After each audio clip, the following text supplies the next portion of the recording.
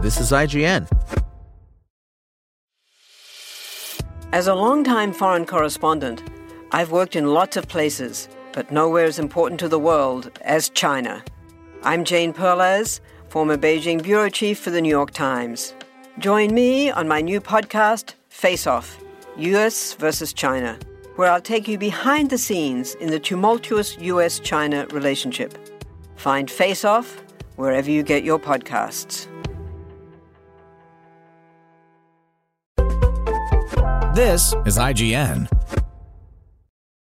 The 355 Review. Born of an idea star Jessica Chastain had while working with director Simon Kinberg on X-Men Dark Phoenix about an all-female Mission Impossible-style espionage team, the 355 starts off with decent energy and good intentions, but then devolves into a mess of sluggish cliches, predictable twists, and obvious arcs. And also possibly a pandemic-necessitated green-screened Bing Bing fan? More on that later, though. As an origin tale that clumsily lobbies for further adventures, the 355 brings together badass spies and one psychologist from different countries for a global squad of butt-kickers. At first, all at cross purposes, scrambling to get their hands on a dangerous piece of tech that can be weaponized to target anything that's online. For a while, mostly during the first act, the action pieces and chase sequences dazzle, enough to distract from the thin characters and emaciated dialogue.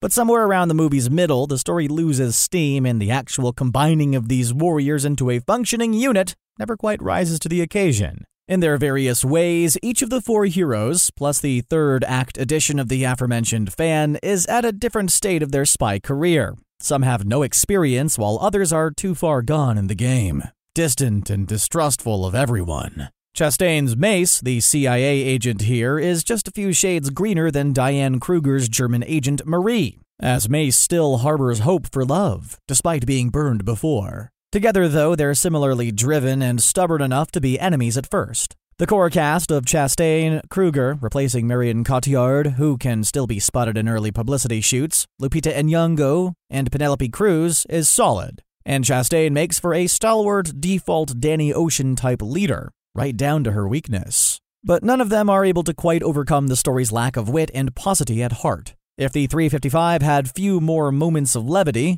or if it maybe made more of an attempt to rise above the absolute basics of the genre, the fact that each character is only given their one thing to care about would be easier to overlook. From Paris to London to Morocco, the lady's mission traverses the world, with each spot necessitating different types of tactics. Some require guns a-blazing, while others call for formal wear and flirting.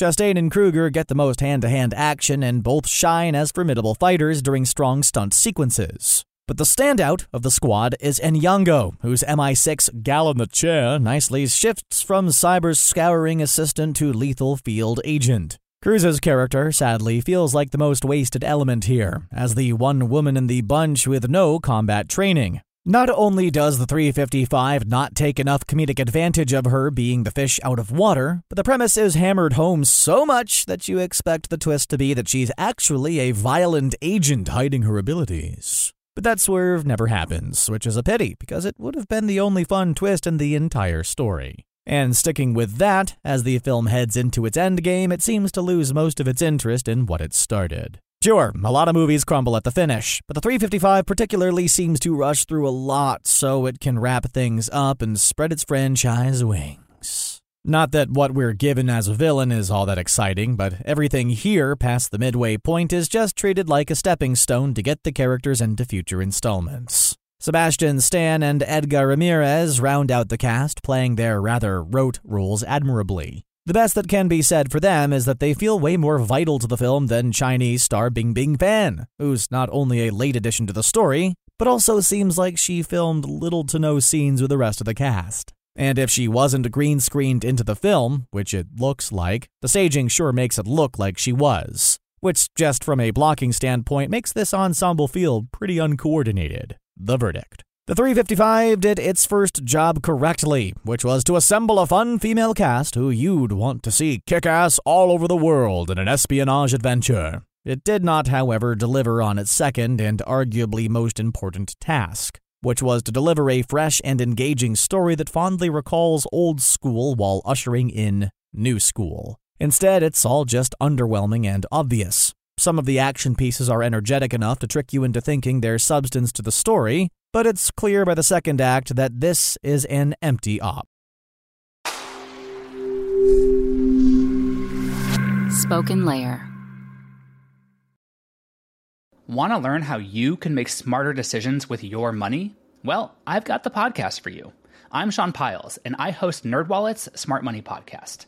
Our show features our team of nerds, personal finance experts in credit cards, banking, investing, and more. And they'll help you make the most of your money while cutting through the clutter and misinformation in today's world of personal finance. You'll get clarity on strategies to help you build your wealth, invest wisely, shop for financial products, and plan for major life events. Listen to NerdWallet's Smart Money Podcast wherever you get your podcasts.